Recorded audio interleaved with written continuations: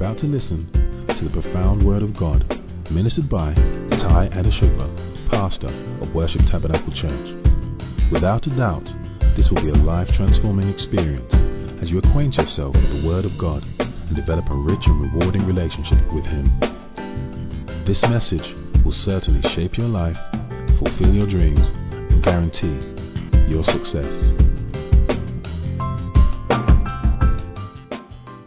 We want to talk about the last segment of what I call the worn out. The worn out. Somebody said, what a topic.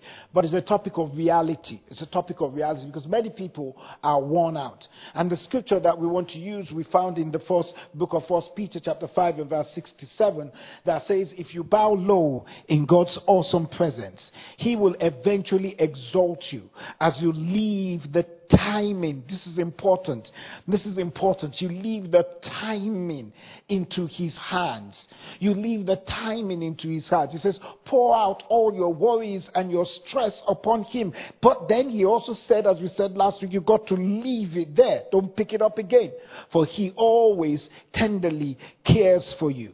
Last week or 2 weeks ago, we spoke about the worn out. We spoke about the worn out saints, that when the devil's aim is to wear you out, and when he wears you out, you're a little threat to the kingdom of darkness. When he wears you out, that you suddenly look ugly. Sometimes you suddenly become less attractive. You become less fruitful. You become self-absorbed. You become negative. And when you're worn out, you need to understand that there are a lot of things that start to come into your home and come into your life that wouldn't have been there if you had a spirit that is elated and a spirit that is strong in the presence of God. And then we started to look about some empowering steps to defeat weariness. And I thought I was just going to talk about 3 of them and I was done. But God started to deal with me as we started to go on. And the first thing I said is that I want to give you cures for the worn out. Things that will cure you, because the Bible made it clear. It says you have to bow low in God's presence. There's a cure. There's a cure for depression. There's a cure for those who are worn out. There's a cure for those who are burnt out. There's a cure. God is the God. He's a healer and He can heal you. But the Bible made it very clear. He says that you won't have to come and bow low before Him. Number 2, you've got to leave the timing onto Him. And number 3, you've got to pour out your worries and leave it there. So, in as much as anybody wants to help you, there are things that you have got to do. And when we start to tell Christians, you've got to do something, that's when they tune off. Because many people think that if I can just fast and pray, that's the end of the show. Yes, fasting and praying, it does work. But you still have to fast. You cannot remain in isolation. You cannot allow the devil to win. And he said the 3 things I gave you. Number 1, I call it the 3 B's. And then I've added 2 more B's to it. And the first thing is break the cycle of fatigue. You cannot function if you're tired. If you're physically or emotionally exhausted, you're a prime candidate to be infected with discouragement. Number 2, you can listen to my sermon. It says, boycott your faults. Boycott your faults. Stop concentrating on your weaknesses. You will be worn out if all you're thinking about is your weaknesses, and you will lose your self-confidence. Number 3, I said you've got to bombard your problems. Stop talking about the problems. Talk about the promise. We could see through this testimony that they talked about the promise. She talked about the promise. She stopped being hurt that she was made redundant. She stopped being hurt that there was no job, and she started to talk about the promise. She saw these ladies who sent this testimony saw themselves bigger than the problems. Number 4, let's go into today. Number 4, I want you to listen to this. Number 4 is banish discontentment. Banish, what did I say? Discontentment. The book of 1 Timothy and chapter 6 and verse 6 to 7. He says, but godliness actually is a source of great gain when accompanied by contentment. That contentment which comes from a sense of an inner confidence based on the sufficiency of God. You got to see that. It's based on the sufficiency of God. For we have brought nothing into this world. So it is clear that we cannot take anything out of it either. He says that contentment which comes from a sense of inner confidence. Inner confidence. Listen to me, ladies and gentlemen, while you're watching at home. A lack of contentment wears out people. A harvest of peace produced from a seed of contentment will keep your soul and spirit. Let me be honest, all of us, look at me, all of us battle with this thing called contentment, including your pastor. We all battle with it. Let's not lie to ourselves. This is the biggest thing that weighs out the saints. Listen, you've got to understand that contentment is an attitude that says, I am satisfied with what God has given me. It is an attitude. It's an attitude. It is an attitude that says, God, I thank you for what you have given me. We tend to forget that happiness does not come from a result of getting something that we don't have, but rather of appreciating what we have. We've got to understand that. Listen to what the book of Philippians chapter 4 and verse 11 says. Philippians chapter 4 and verse 11 says, I've learned to be content whatever the circumstance, whether living in plenty or want. I have learned. Last Sunday we took this weight jacket and we put it on that gentleman last Sunday. And that weight jacket is saying that you're going to be worn out if you lack contentment. Contentment.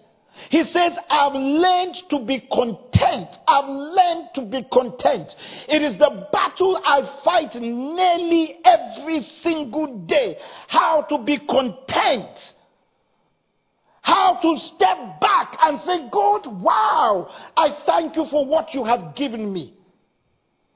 Listen to me, when Paul wrote this, he was actually in prison in Rome.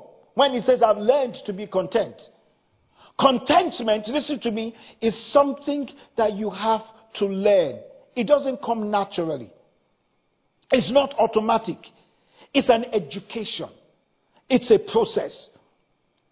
One of the greatest elements of contentment is when you learn not to compare. When you learn not to compare. You see, I must say to you, there are two swords or two sides of comparison. There's the positive side and then there's the negative side. Let me give you the three positive sides of comparison. When you compare yourself, there's the three positive sides you need to look on. Because when you compare yourself, it can actually generate what I call 3 P's, possibilities. It can generate possibilities. A belief that something greater and more rewarding is possible for you because you see it in someone else. Where I am as a pastor is because I saw those who had gone ahead of me and I said to myself, if they can do it, I can do it. It's not a negative kind of comparing yourself. It's a positive side of it. I remember when my twin brother did his master's in theology, I said to him, I'm not really academic inclined. But he said to me, he says, well, if I can do it, you can do it. And I went ahead and I did it. And I finished it in less than 14 months, which something that should take me 2.5 years. But it makes you, when you positively compare yourself to someone, it gives you what is called possibilities. Number 2, it gives you what I call perceptibility. Perceptibility. It can generate what I call perceptibility. It means like it gives you a clearer path of success because you have a role model that is ahead of you, doing and giving you a blueprint of getting there. And that's the problem with this generation. Many of you don't have good role models. Many of you want to follow something online that is far-fetched from your vision.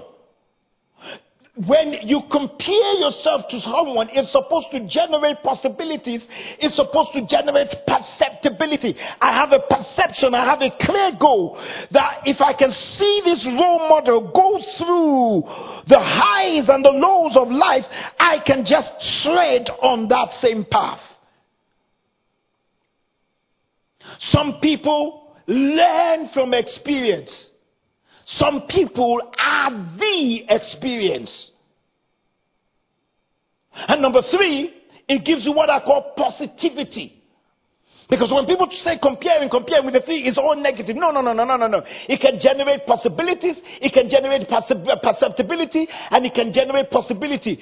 More positive growth in you because you're witnessing that someone else expansion reminds you that you have what it takes to achieve that same outcome or accomplishment, or you can do something even that is greater. It's supposed to give you that kind of positivity. Listen to me. I am not involved in politics. Please don't shout me down. But yesterday, which was the 7th of November, we found that Joe Biden is going to be the 46th president of the United States. Now, I'm just taking Joe Biden as my comparison, as my positivity. I'm not getting involved in the whole rhetorics. But when they looked at the history of the man, he got to the Senate on the 7th of November 1972. He did so many things to become the president. He stayed there, and next week I want to preach on don't go too early. He stayed there, and 48 years to the same 7th of November, he was declared the incoming president of the United States. 48 years. Somebody needs to sit down and say, it is not over until it's over. 48 years. Some of you are not even up to 48 years. You've retired. 48 years to the date, 7th of November, 1972, sworn in, 7th of November, received the victory 2020. That he has now become the president at an age of 78. Listen to me, folks. What you need to compare yourself to is not actually the people who are around you. That's what kills you. You need to compare yourself to the people who are ahead of you. That's the positive elements of comparison. The negative ones, which I want to zero in, is that when you compare yourself to other people, this is what makes somebody get worn out, is that comparing leads to insecurity. Beware of 2 major things that can define your life. Listen to me. Beware of 2 major things that can define your life. Firstly, don't define yourself by the way others see you. And secondly, do not define yourself by the way you see others. Let me talk to you again. Maybe you missed it. Don't define yourself by the way others see you. And don't define yourself by the way you see others. Don't define yourself. Look, listen to me. If you define yourself by the way other people see you, sooner or later, you will start to play their game. They came to John the Baptist and they said to John the Baptist, they said, what is happening with you and Jesus? And John the Baptist says, I define who I am. John the Baptist said to them, he says, I am a forerunner. I am not the one. He knew who he was. He knew what God called him to do. He knew what his role was in the scheme of things. John the Baptist said that I am the one going ahead of Jesus, but there's someone greater coming after me. Herod in himself was insecure of where he was, and guess what? He wanted to find the other person they called Jesus. You got to understand that the reason many of us struggle with insecurity is because we compare. I love this. I'm going to quote this man, Stephen Furtick. He said this because this is not my quotation. He says the reason we struggle with insecurity is because we compare our own behind the scenes to everyone's highlight. We compare our behind the scenes. We compare when we wake up in the morning and we're running around with the kids to somebody else who has a lot of maids around them, and when they come out in social media, they're looking all good, they're looking all beautiful, they're looking all gracious. But that's the highlight of their lives. Many people didn't see the highlights of those who have won championships before. Many people want to compare themselves to what other people have done over 20 years. Many people want to wear a diamond ring because they saw somebody who is 55 wearing it, which they didn't understand that they've put in a lot of more than 30 years into the wedding, into the relationship, into the marriage. Many people are trying to see somebody who is driving a good car in the highlights of their life and do not understand that you are just still trying to build your life, because you will drive better than that once you can understand who you are and where you are in the scheme of your life. We're insecure. We're worn out because we're looking around and asking, how am I doing? Most of us have this inward default that compares our weaknesses with other people's strength. And when we compare that, we become miserable. Who are you? Who really are you? The negativity of comparing ourselves is draining a lot of people. We're in competition, and most of the time, it's what I call silent competition. Number two, we're comparing. When we start comparing, it leads to what I call misidentity. Misidentity. Stop trying to be someone else as you struggle in what you're not graced for. You will start carrying that heavy load all around if you start to be someone else. I say this all the time. Many people, they get married, and because you've learned the history of the man who went out with this lady for 5-6 years, you're looking for the photograph of that lady on Instagram or on Facebook to try to see if you actually measure up to her. You're black, dark, black beauty. He went out with ebony. You're black. Stay black. Before you know any other thing, you're doing chemical pills.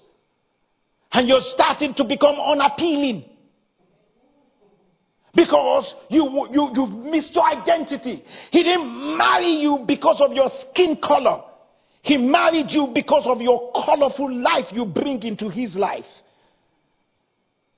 You're trying to find out, what did she wear? Why did it last for 5 years? You've just started 5 months.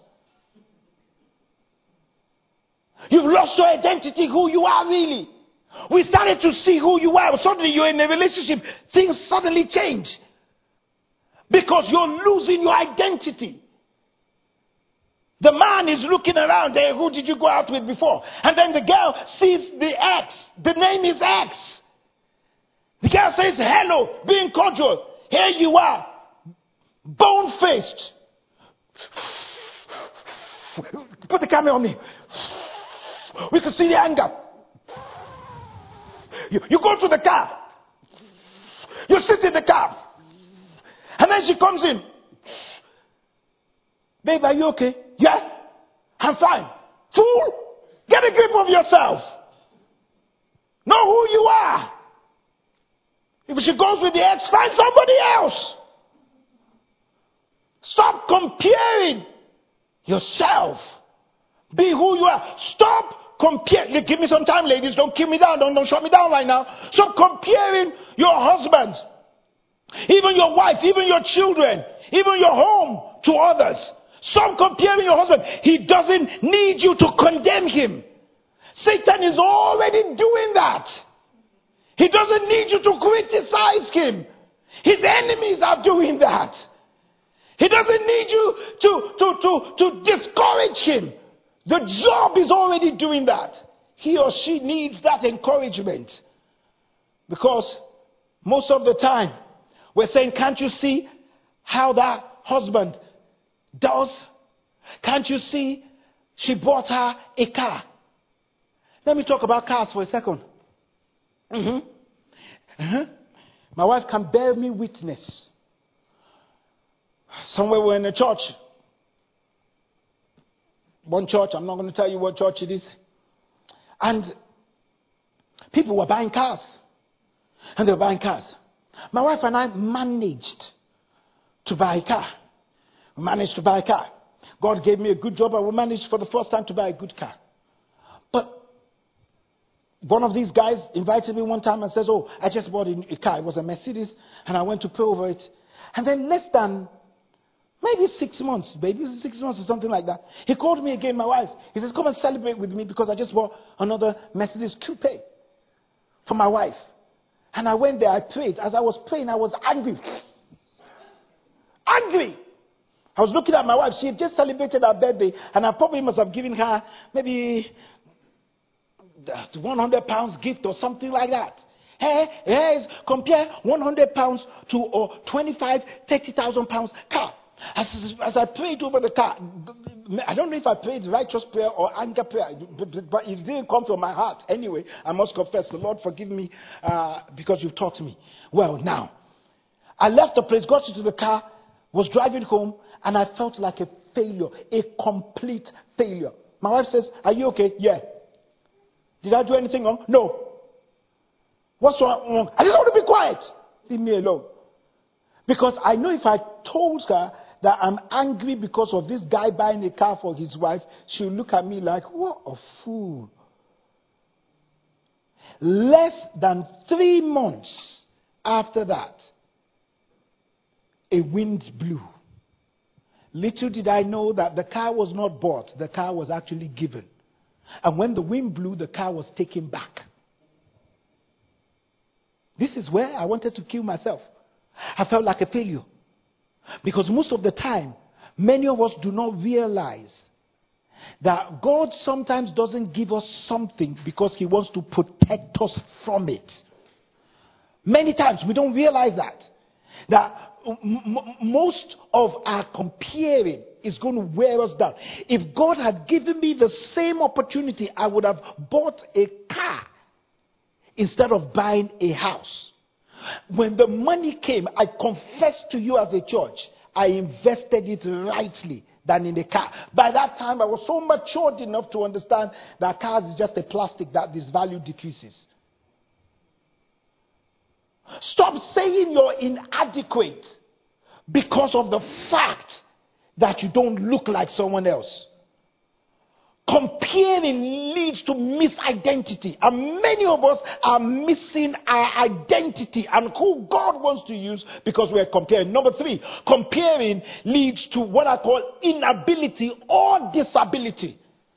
It leads to what is called a disability. A disability. Comparison is the most poisonous element in the human heart because it destroys ingenuity and it robs peace and joy.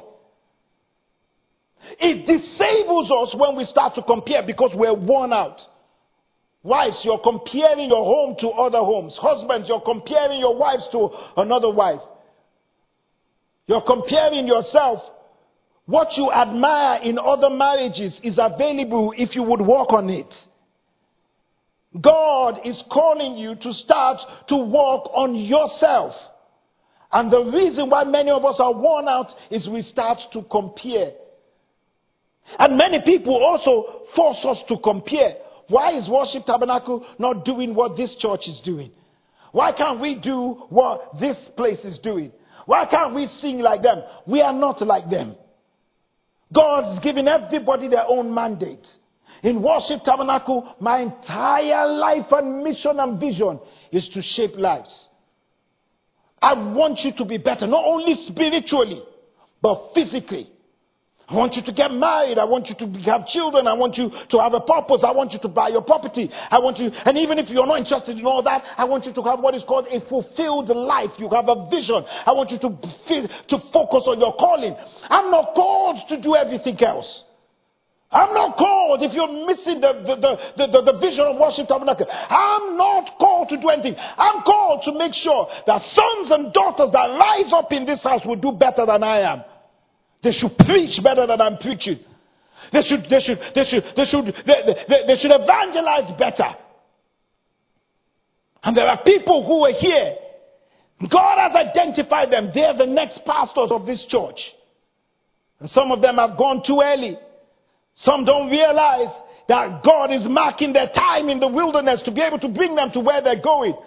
But God doesn't want you to start to throw stones at the foundation that is set down, because the vision of the house is to shape lives. And you got to get onto it and shape other people's lives.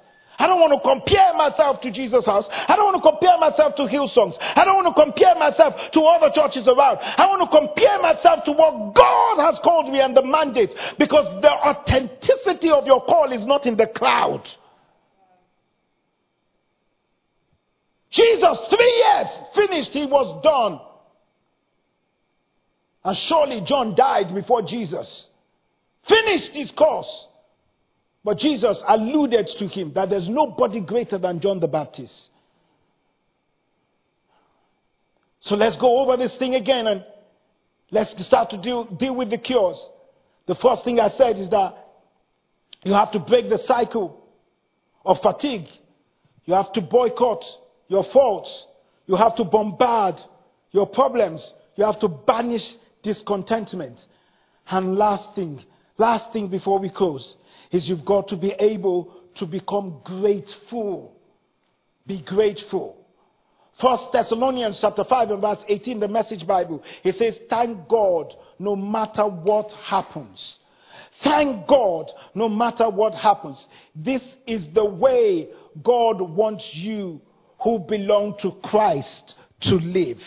Thank God no matter what happens. I am teaching you on the most difficult things I have to learn. I have to learn to be content, but I also have to learn to be grateful.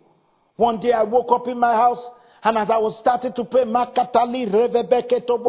I just stopped. I'm like, when last did you actually look around and say, God, I thank you. I thank you. Contentment is the antidote, listen to me, against complaint. Why did I say that? Because you cannot praise unless you're content. To be content doesn't mean you don't desire more. It means you're thankful for what you have and you're patient for what is to come. That's what a heart of gratitude actually means. Gratitude works like vaccine. It keeps you from getting infected with the spirit of grumpiness. Gratitude unlocks the fullness of life. It can turn a meal into a feast. It can turn a house into a home. It can turn a stranger into a friend. Gratitude can turn that little food you're eating into a home meal that can feed 5,000. Gratitude is the one that will make sense of your past. It will bring peace for your today, and it will create a vision for your tomorrow. Gratitude, because if you bemoan your present state, you will never see a bright tomorrow. Gratitude, because when you thank God for today, you're making a transaction for your future. We call it gratitude. When you have gratitude, that heavy load of sorrow will lift up from you. Because a faithless life produces a thankless life. Many of you are not so happy that you woke up this morning in your bed, in your house, and not on a hospital bed. Really? Do you really think you're all that? You really think you're all that? Ordinary this week just gone. Severe back pain. And I never started to find out how your back is really important. You just need one of your fingers to be sore and out of action. Then you will start to appreciate how that finger is important in your daily bread. A faithless life produces a thankless life.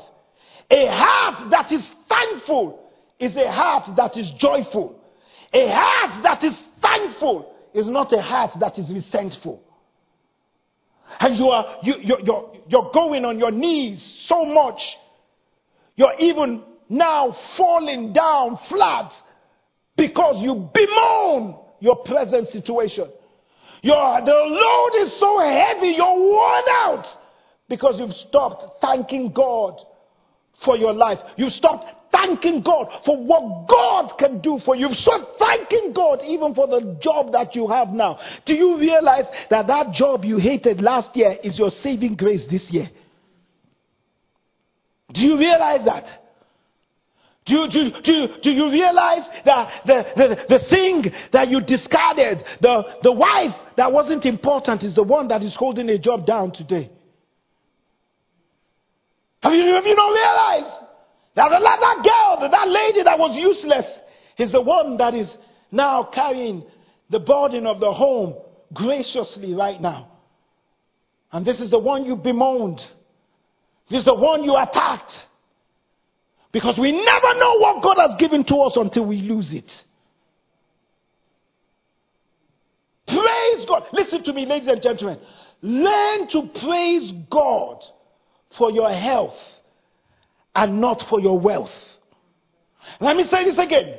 Learn to praise God for your health and not for your wealth. Because your wealth cannot buy your health. But your health can make your wealth. You got to understand that. You got to learn to praise God for that. Praise God. Praise God, because many people, oh God, I thank you for giving me a good job. No. Thank God for your health.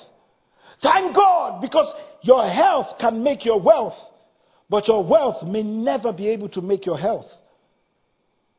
Got to thank God for the beans you're eating. Thank God for the rice you can eat. Thank God because you are locked down at home right now. And stop bemoaning the fact that you can't go and celebrate your 30th year or 35th year birthday when someone is celebrating 48 years of being in the wilderness and now become a president.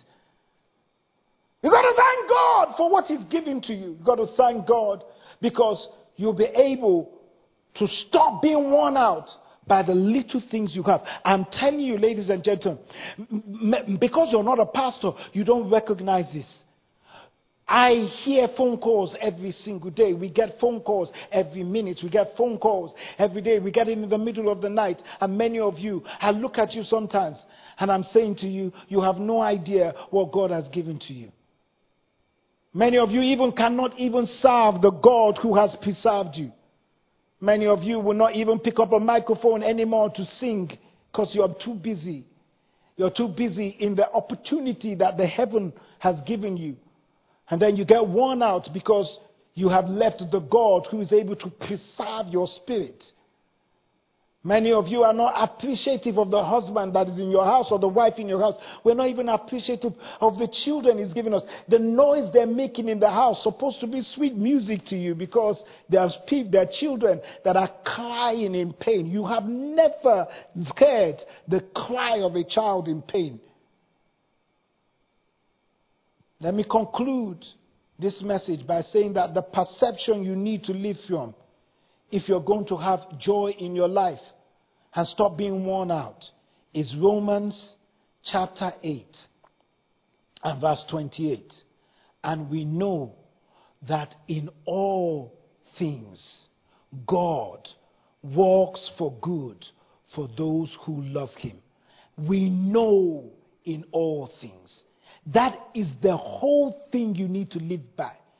You've been made redundant in your job. We know that in all things, God works for good. that guy ghosted you, we know that in all things, God works for good. That lady left you, we know that in all things, God is working for good.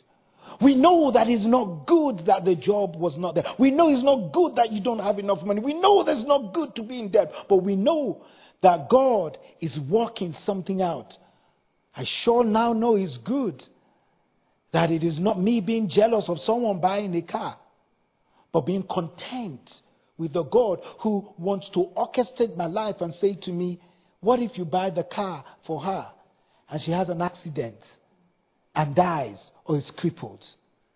God, I thank you for what you have preserved me from that I don't see.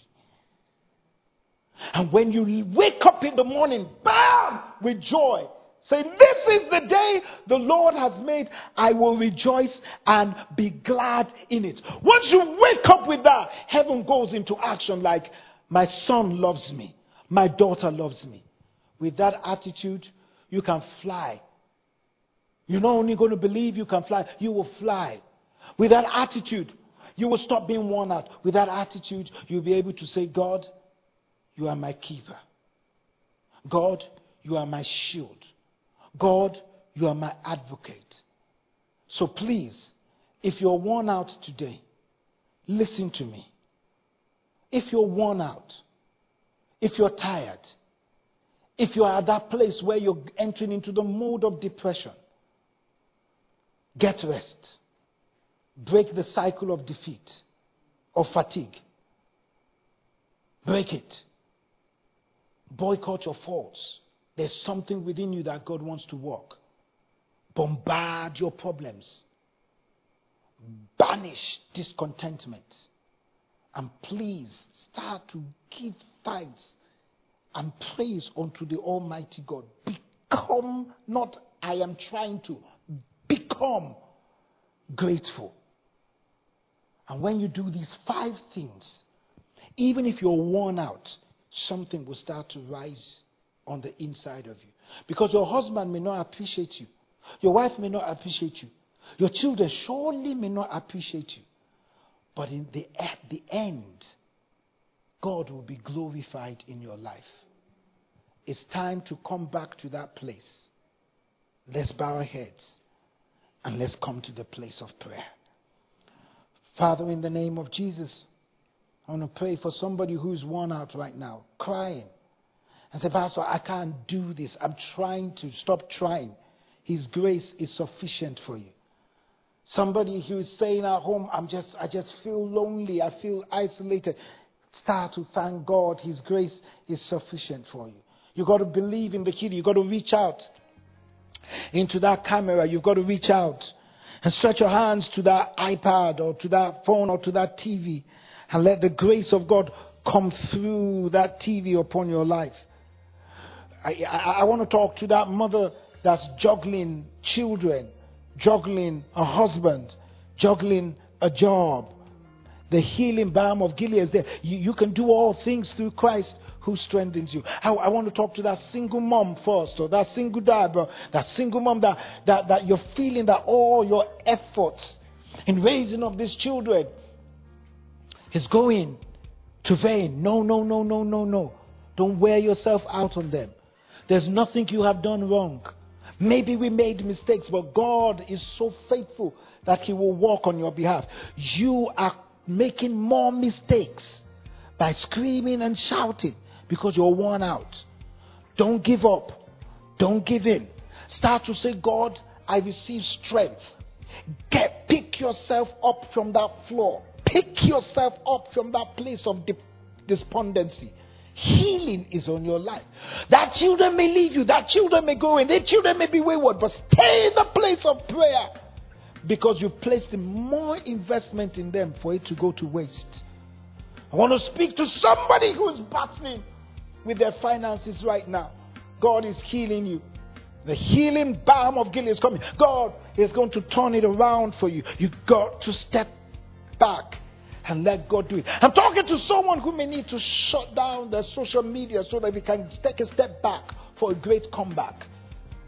I want to talk to somebody who they've compared you to your sister or to your brother, I want you to declare that that sense of insecurity is broken over your life right now in the mighty name of Jesus. I want to talk to somebody who woke up this morning and has been declared all their life the black sheep of the family. There's a turnaround. You are becoming the jewel of your generation. I want you to receive it now. Place it at the feet of Jesus. You've got to first let it go. Don't pick it up again. Be bold. Banish discontentment. Break that cycle of defeat or fatigue. Start to declare that, God, I'm grateful. Because today, there's a turnaround in your life. You've got to get up. And as that woman plays 6 things she wants to see, place it in the ground now. And say, from now on, joy and a smile will be on my face. Enough is enough. I am made in the image and the likeness of God. And if there's anyone online, you haven't given your life to Jesus, who can come and help you, who can come and be with you, who can come and preserve you, I want you to do that right now. Bow before Him. I said, Lord Jesus, come into my life. I receive you as my personal Lord and Savior. Thank you for saving me. From now on, I become a child of God. And once you've done that, Jesus will come into your life. And new things will start to occur on the inside of you. You will stop chasing after wasteful things. I want to talk to that girl right now who is being abused by her boyfriend. Let it go. Let him go now. Because what God has for you is better than what you are pursuing. Banish that kind of thing. He keeps saying to you, my previous girlfriend didn't do that. Kick him out. Trust God, because you're being abused emotionally and nothing is going to change in that relationship unless you change the way you see yourself. I declare healing upon you now in the name of Jesus. To God be the glory, the honor, and the praise. And if you need counseling, there's a number that will appear on the screen right now. For counseling, number that will appear, that somebody will be able to speak to you. Somebody will be able to bring you up. Somebody will be able to encourage you, because isolation is the place where the devil brings defeat. Father, we thank you and we bless you. To you we give glory, honor, and praise. In Jesus' mighty name we pray. And someone says a loud amen. You've been listening to Ty Adeshugba, pastor of Worship Tabernacle Church. We hope you enjoyed this message. For further inquiries, visit us at www.worshiptabernacle.org.uk. Alternatively, call us on 020 7435 3939. You can find us at the Citadel, Worship Tabernacle, 131 St John's Way, N19 3RQ, Archway, London. Thank you for listening.